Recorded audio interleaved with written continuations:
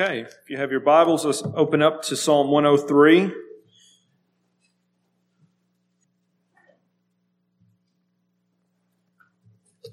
Psalm 103.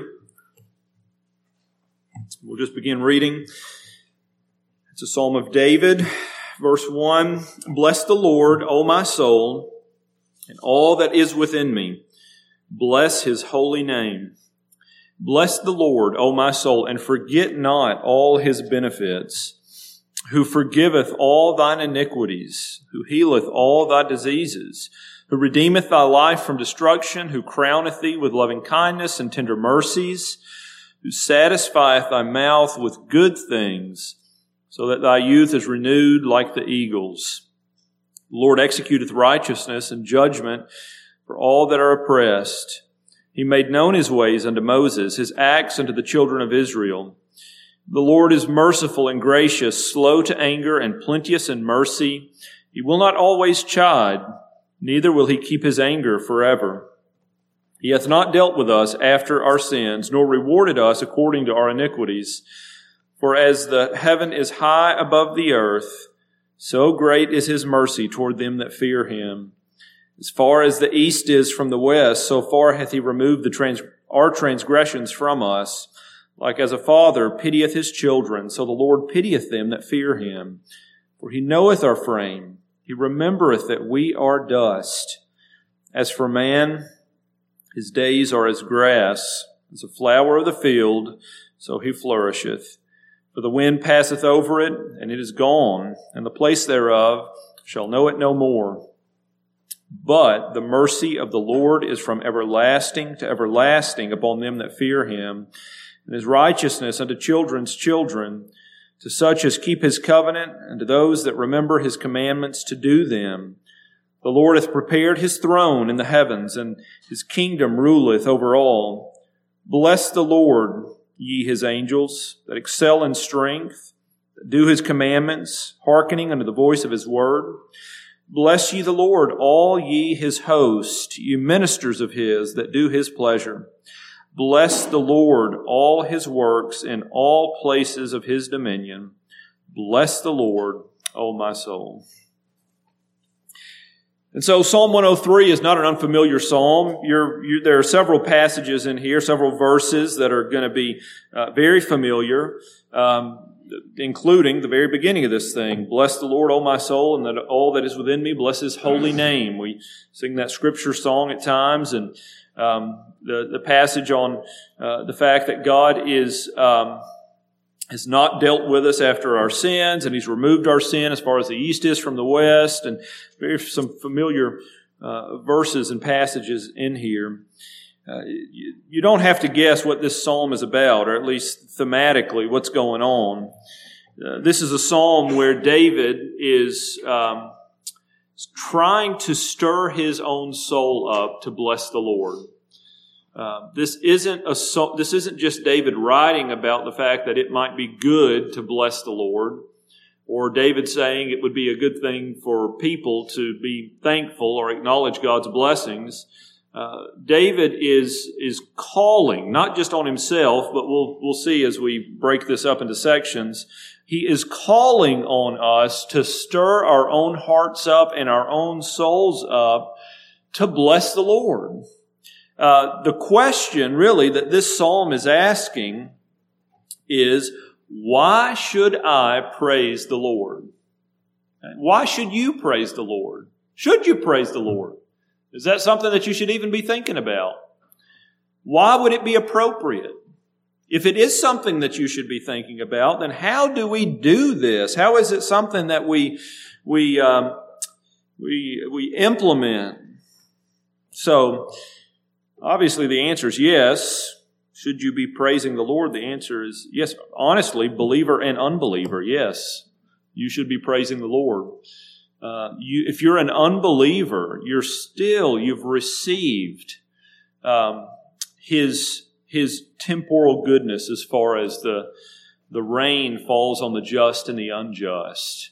There are earthly comforts and pleasures that you've experienced. And where do those come from? Well, every good gift comes from God. So, Should we bless the Lord? Yes, it's something that ought to be happening. What this psalm does is it really focuses on worship that is built on or focused on the goodness and mercy of God. So God is good every single day. The question is, are we looking for it? Okay, God is merciful every single day. And again, the question is, have we taken time to notice?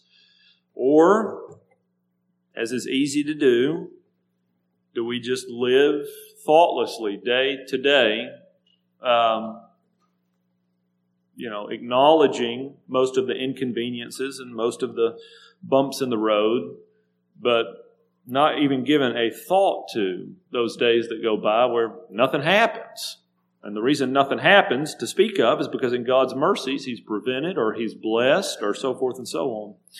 So it's a psalm that would focus in on praise. So number one, first section, verses 1 through 5, this is a personal call to praise.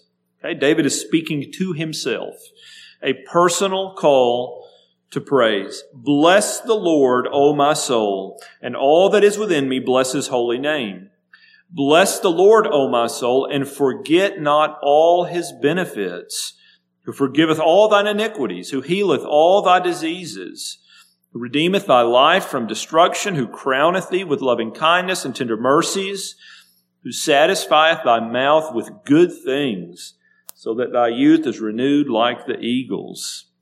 So, what David is doing here is he is speaking to and seeking to stir up his own heart and soul. Now, this is a discipline that every Christian ought to be active in.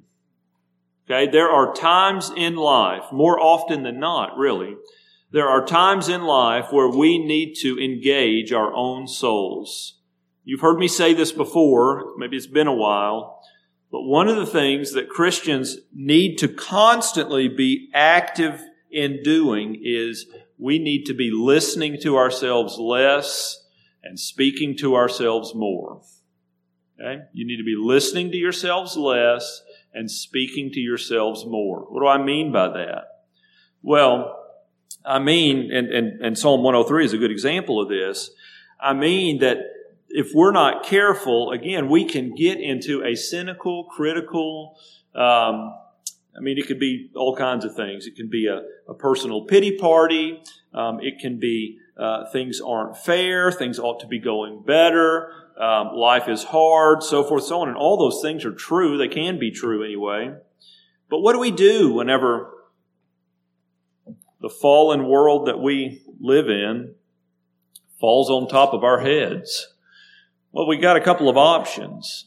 We can meditate on how hard and horrible and difficult all these circumstances are, and it wouldn't be false.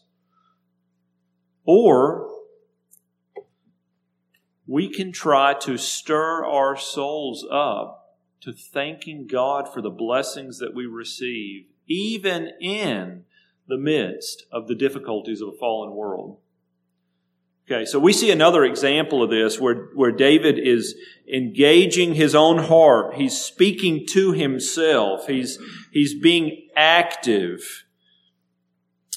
I'm not going to turn there, but you'll know it as soon as I start to read the first verse. Psalms 42 and 43, David does the same thing when he asks, "Why art thou cast down, O my soul? And why art thou disquieted in me? Hope thou in God, for I shall yet praise Him for the help of His countenance." Okay, in that particular set of Psalms, David is just engaging the fact that he's despondent. He's in despair. He's cast down. And rather than just rolling around in, this word for cast down would be a parallel to what we would call he's just depressed. And instead of just rolling around in that, he's saying, "Why are you so depressed? Why are you so cast down, O my soul?" Not in the sense that he's scolding himself, but in the sense that he's stirring himself up. Why are you disquieted within me? Why is there so much unrest? Hope in God. Sometimes we just need to remind ourselves, don't we? Sometimes we get ourselves in what the Psalms call a tight place, a narrow place, to where the blinders are just put on, and we can't see a speck of spiritual truth, of biblical truth. All we can see is the hopeless doom and gloom and despair. David catches himself here, and he says, wait a minute, hope in God. Why? Because I shall yet praise Him for the help of His countenance. Again, we're still in Psalm 42, but David's not saying, turn that frown upside down. You ought to feel good here in about 2 minutes because you reminded yourself of some truth. But he is anticipating, God has delivered me before, and the help of His presence will come again. And so I will praise Him for the help of His presence when it comes. Okay? So he's engaged in his own struggle. I have here, I've said this already, but part of the life of faith is learning to speak truth to ourselves as we seek to take every thought captive into the obedience of Christ. Rather than allowing those thoughts and feelings to run wild and wreak havoc on the disposition of our hearts and souls. Okay, we all know what that's like. Okay, we all know what that struggle looks like. And so Psalm 103 is a good example for us on what does it mean to praise God intentionally in times where we have to stir our own souls up. So, how does he do it? Well, first he says this. After verse 1 of just bless the Lord, O my soul, and all that is within me, bless His holy name. Bless the Lord, O my soul, verse 2, and forget not all His benefits. What's he doing? He's reminding himself of some things that he already knows about God. He already knows that this is the way that God has dealt with me, and this is the way that God is dealing with me.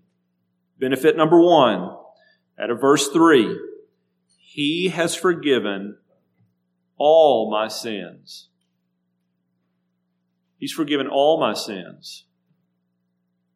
Okay, things can be difficult. The pressure can be heavy. But you can't help but bless God if you're reminded of the reality that every sin I've ever committed against Him has been forgiven in Christ.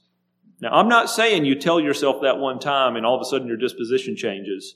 I'm saying you begin to remind yourself and rehearse the benefits of the Lord, and things begin to get into focus.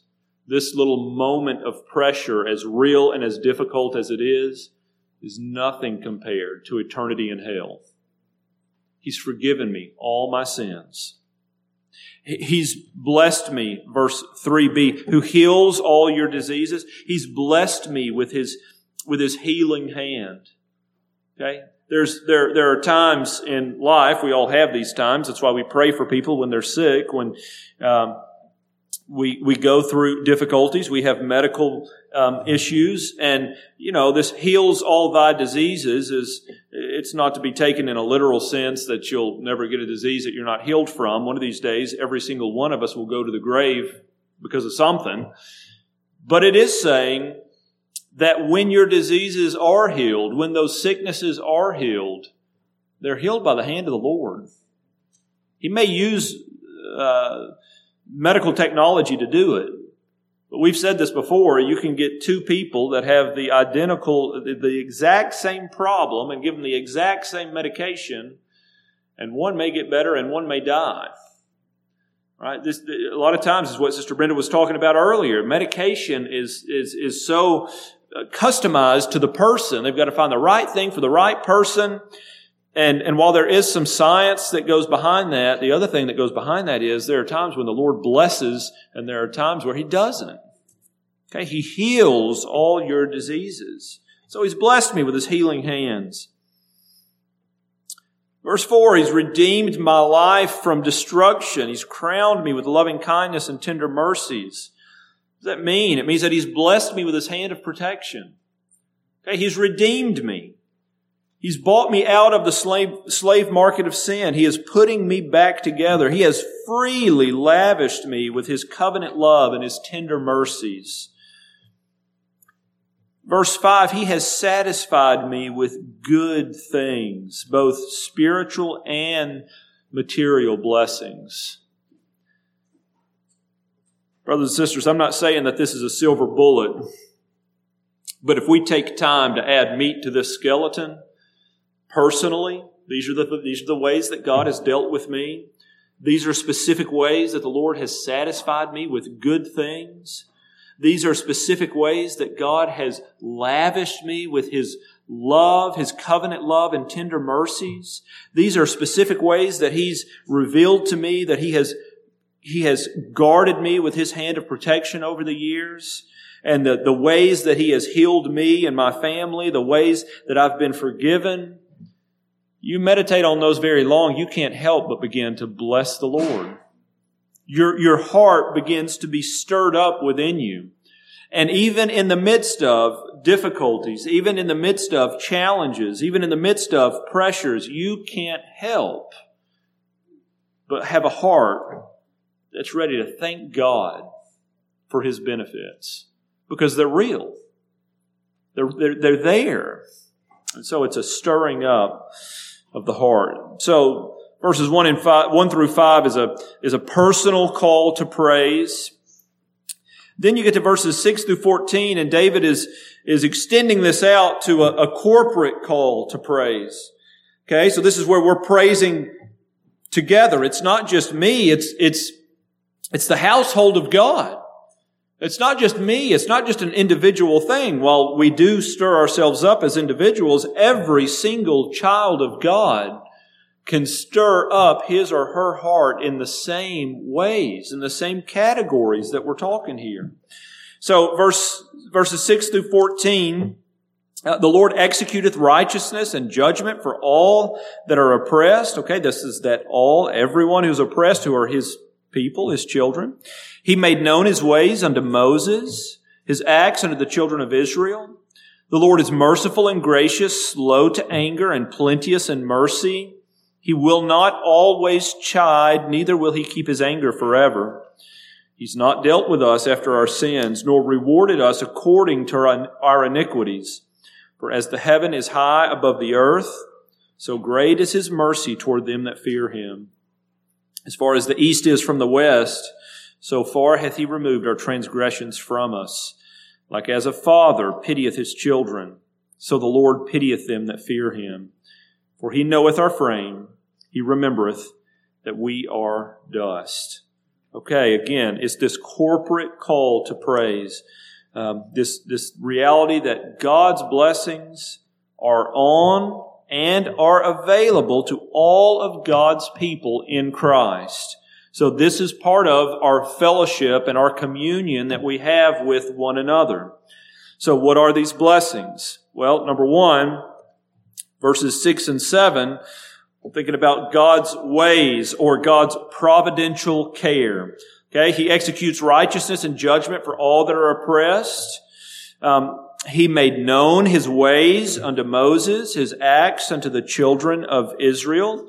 And so God cares for His people, and He lets us know many times the way that He's caring. Most of the time it's after we look back and we say, I didn't really understand it as I was going through it, but looking back, I can see God's hand in that situation. I can see where God was working and doing something there that I could not see at the time. But now that I look back, I can praise God because I know without a shadow of a doubt He was working in that very painful, difficult, scary, pressure-filled situation. And I'm just going to praise Him because in His providence, He was doing something I didn't know about. And now He's opened my eyes to that reality. I can see it. So it's blessing God. Again, giving thanks. Blessing His name. Praising His name. Because of His providential care. Verses 8 through 14, it's blessing God's name or blessing, giving thanks to the Lord because of His disposition toward His people. That's what 8 through 14 really kind of lays out for us. It's a reiteration of Exodus 34, 6 and 7, whenever the Lord showed Himself to Moses, and then he doesn't quote, but the psalmist quotes verses 6 and 7 with, in verse 8, the Lord is merciful and gracious, slow to anger, and plenteous in mercy. He will not always chide, neither will He keep His anger forever. And so what is it that we learn about the Lord's disposition toward His people? Well, number one, the Lord is, verse 8, merciful and gracious. Aren't you thankful for that? He's a merciful God. He's been merciful every second of every minute, of every hour, of every day, of every year of your life. His disposition toward you has been mercy. It's been grace. There are times in our lives where we realize I'm in need of that grace and I'm in need of that mercy. But brothers and sisters, whether you realize you are in need of it or not, God's disposition toward you has always been one of mercy. Bless the Lord. We keep going. He is slow to anger. Okay? He's patient. Aren't you thankful for God's patience? The fact that God doesn't easily become angered, or maybe I should say quickly express His anger toward His children. He's patient with us. He's plenteous in mercy, the text says. It means there's more than you can imagine in God's reserve tank of mercy. It says He will not always chide, or He will not always accuse. He will not always accuse us or keep His anger. Now, we know a whole lot more about that on this side of the cross than David did. Okay? What does it mean that He will not always accuse? He will not always keep His anger. Well, Romans 8, 33 and 34, who shall lay anything to the charge of God's elect? It's God that justifieth. Who is he that condemneth? It is Christ that died, yea, rather that is risen again, who is even at the right hand of God, who also maketh intercession for us. He will not always accuse us.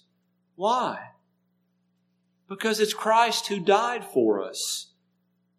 Whoever lives at the right hand of the Father making intercession for us. What does that mean?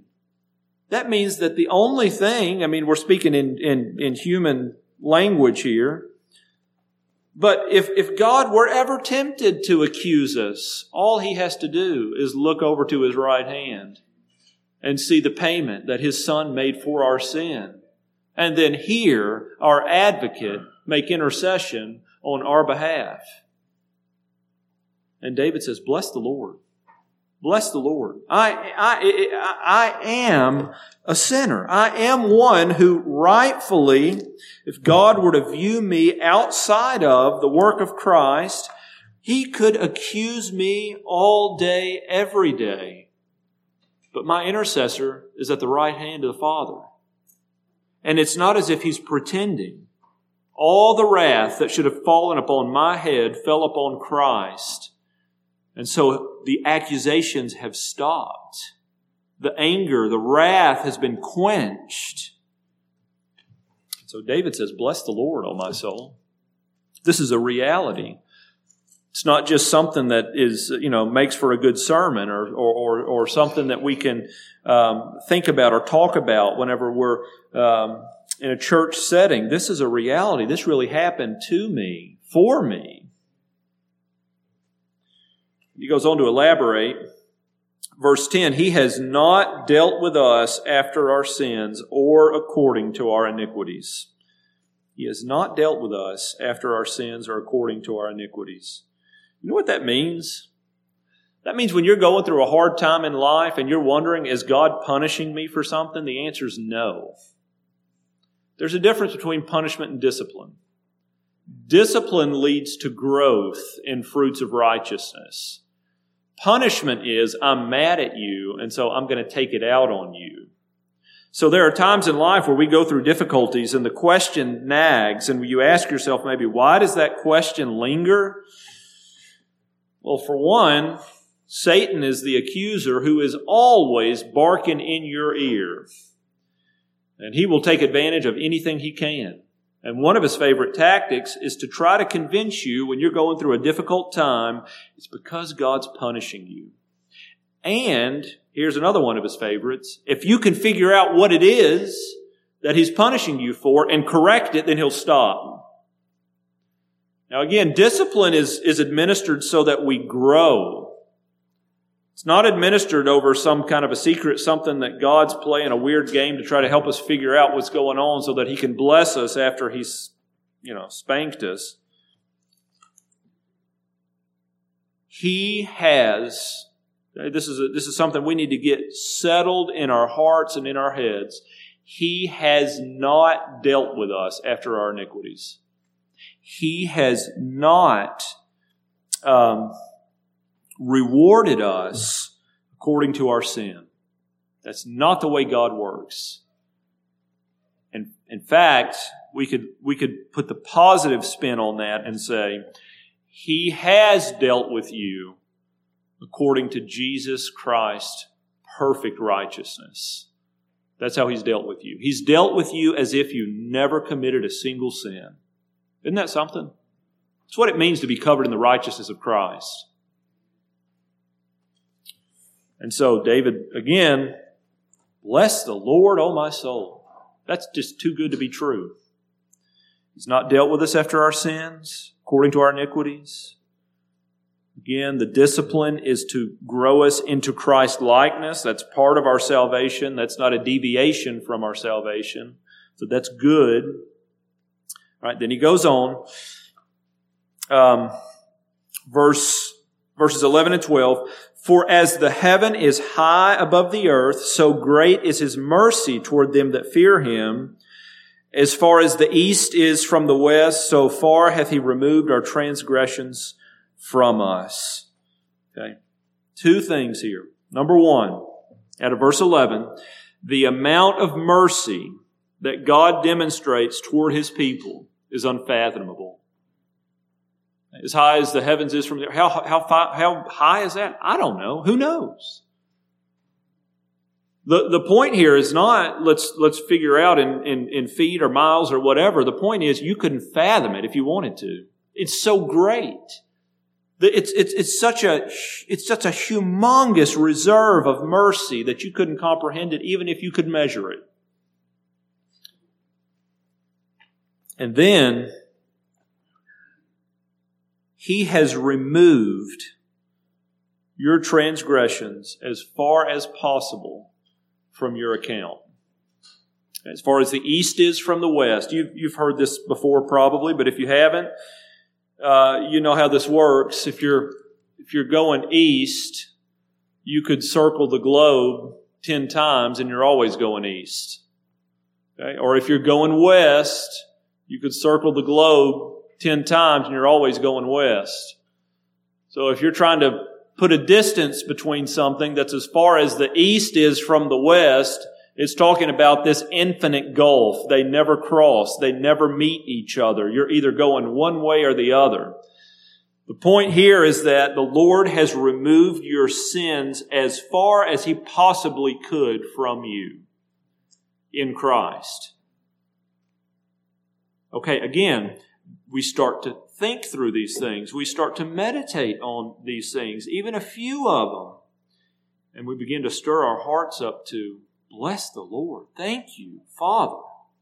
Now, this particularly works whenever you start to get specific about known sins in your personal time with the Lord. Things that bring great guilt and shame whenever you think about those things. There are things where we think, I can't believe I did that. I can't believe I said that. I can't believe I would think that. I can't believe whatever. And then you insert, well, you know what? As much as I can't believe it, I am so thankful God has removed that as far as the east is from the west, so that whenever He looks at me, He does not see that. That's not part of my story as far as what God sees, because I've been covered in the blood of Jesus Christ. I don't have to wallow around in guilt and shame and regret. Repentance, yes, but I don't have to carry around all that baggage. Why? Because it's been removed. He would also say in another place that He's thrown our sins into the sea of forgetfulness. In other words, whenever He sees us, those things don't even come to His mind anymore. And then the last one in this section, verses 13 and 14, like as a father pitieth his children, so the Lord pitieth them that fear Him. For He knoweth our frame, He remembereth that we are dust. This is a beautiful passage. The Lord relates to us. His stance toward us is a stance of tender mercy toward our weaknesses and our frailties. Those of you who have children know exactly what's being communicated here. Okay? As a father pities his child, is merciful. The word pity and mercy, those are synonyms. Right? The disposition there is one of tender love and care, which is, again, loving kindness. That's just another translation of the same word we use for mercy. Hesed, God's covenant love. Our weaknesses and our frailties, they don't put God off. They don't make Him upset from the standpoint that He's just done with us. He's tired of us. That's not it. We're His children. He's our Father. He's patient. He's persistent. He's loving. He's gentle. He's tender. He's kind. So what do we do with that? Praise the Lord. Praise the Lord. He's not overbearing. He's not short-fused. He knows our frames are but dust. You know, one of the things I think about when I read that is there are so many times that we get ourselves in some real seasons of inward turmoil because we won't acknowledge what God already knows. And that is, we are frail. Our frames are dust. The psalmist says, God knows that. One of the questions is, do you know that about you? Do you think God is surprised that God is as surprised at your failings as you are? The answer is no, obviously, theologically. All right, so corporate call to praise. We can all praise for these reasons or bless the Lord. All right, we'll move through the last two fairly quickly here. Now we have this eternal call to praise, verses 15 through 19. Okay, as for man, his days are as grass, as a flower of the field, so he flourisheth. For the wind passeth over it, and it is gone, and the pace thereof shall know it no more. But the mercy of the Lord is from everlasting to everlasting upon them that fear Him, and His righteousness unto the children's children, to such as keep His covenant, and to those that remember His commandments to do them. All right, verses 15 and 16, he's just saying our earthly lives here are temporary. In a poetic way, he's just saying you're here for a short time, your life is but a vapor, and you will die. We will all do that if the Lord tarries. So while your earthly lives are temporary, verse 17 is, but His mercies are from everlasting to everlasting. You know what that means? It means that God's mercies, God's covenant love will outlive your earthly life. Okay? You may die, but His love for you will not. It's from everlasting to everlasting. We talked about this a minute ago when we talked about God's mercy and His grace toward us. His stance toward us from all eternity. Before you were ever born, before your great-great-great-grandparents were ever born, His love and His mercy were upon you. And then we live this short vapor of a life to where we are able to come to know that through being brought into relationship with Christ, and our eyes are open to these eternal realities. And one of the things that the psalmist is emphasizing here is that you can't outlive God's love. God's love was there before you, and God's love for you will be there after you're dead and gone. And it's not just for you, it's for His children. All of His children. It says all those who keep the covenant. Well, on this side of the cross, we're saying all those who were involved, or all those who were in Christ whenever Christ sealed the covenant with His blood. God's mercies, God's love, God's grace never runs out for them. And so we'll be praising God for His love, really for all eternity, because it never ends. His kingdom, verse 19, it says, the Lord has prepared His throne in the heavens, and His kingdom ruleth over all. I think it's just another way in context here of saying what Paul says in Romans 8. What can separate you from the love of God? What's going to get in the way? Psalm 23 has already told us He prepares a table before us even in the midst of our enemies. That is, nothing can keep God's love and God's provisions from getting to God's people. He says it this way, His kingdom and His rule is over all. Nothing can hinder His loving kindness, His covenant love toward His people. And then He ends with what we'll call a universal call to praise. So He just keeps getting bigger here. But he's gonna circle back around in just a second. So verses 20 and 22. Bless the Lord, ye His angels, that excel in strength, that do His commandments, hearkening unto the voice of His word. Bless ye the Lord, all ye His host, ye ministers of His that do His pleasure. Bless the Lord, all His works, in all places of His dominion. Bless the Lord, O my soul. Okay, so he's calling the heavenly beings to praise God, to praise the Lord for who He is. What's going on here? Well, in some ways, 20 and 21 and 22, really 20 and 21 are kind of, I don't know if you would call them strange, but they kind of seem out of place, except for he's just calling people to bless. Bless the Lord, ye angels, ministers. Okay, same thing. Well, I think what the psalmist is doing here is he's calling these angels to praise God to remind himself that the Lord is worthy of praise from all creation. Okay, the angels weren't redeemed. They've known nothing but an unhindered relationship with the Lord since the time they were created. And you'll also notice how this psalm ends. Okay? Bless the Lord, you angels. Bless the Lord, all His host, His ministers. Bless the Lord, verse 22, all His works in all places of His dominion. Bless the Lord, what? O my soul. If it's appropriate for the angels to be blessing the Lord, then surely it's appropriate for me. If it's appropriate for God's people in all ages to be blessing God for His eternal mercies and love, then surely it's appropriate for me.